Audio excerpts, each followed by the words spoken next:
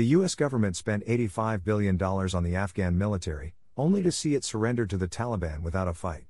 Now the son of a former defense minister is spending millions to buy a luxury mansion with a view of Los Angeles.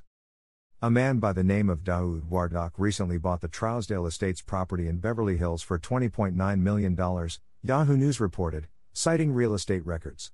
He was described as an ethnic Pashtun refugee born in 1977, with public records showing him as president of AD Capital Group, based in Miami, Florida. Wardak already owns a $5.2 million at the St. Regis Bal Harbor Resort in Miami Beach, according to the same sources. His new Beverly Hills mansion, known as the Carla Ridge Residence, was recently redesigned in a contemporary minimalism style and offers views of the Los Angeles skyline through its glass walls. Daoud is the younger son of Abdul Rahim Wardak, who served as defense minister in the US-backed government in Kabul between 2004 and 2012.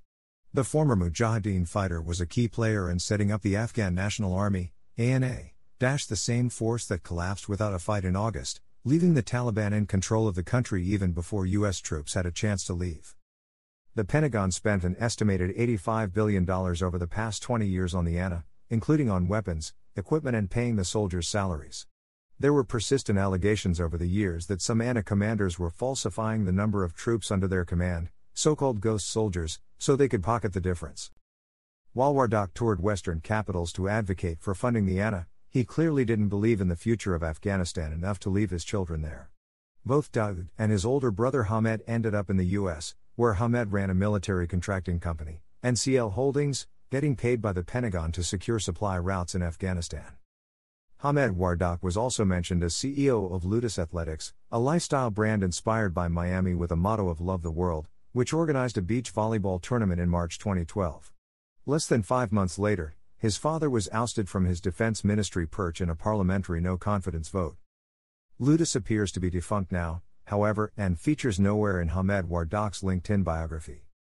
U.S. President Joe Biden announced in March that all U.S. troops would be withdrawn from Afghanistan by September, insisting that the Afghan army was more than capable of holding off the Taliban.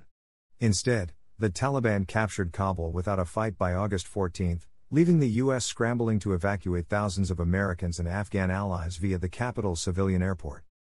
Biden described the airlift that brought out 124,000 people, but left some U.S. citizens and many more Afghan allies behind, as an extraordinary success, while the Pentagon leadership rejected calls to resign in the aftermath. Likewise, no one was disciplined over the deaths of 13 U.S. troops and more than 170 Afghan civilians in the August 26 suicide bombing at the airport, or the retaliatory drone strike 2 days later, which killed 10 innocents including 7 children, instead of a suspected terrorist.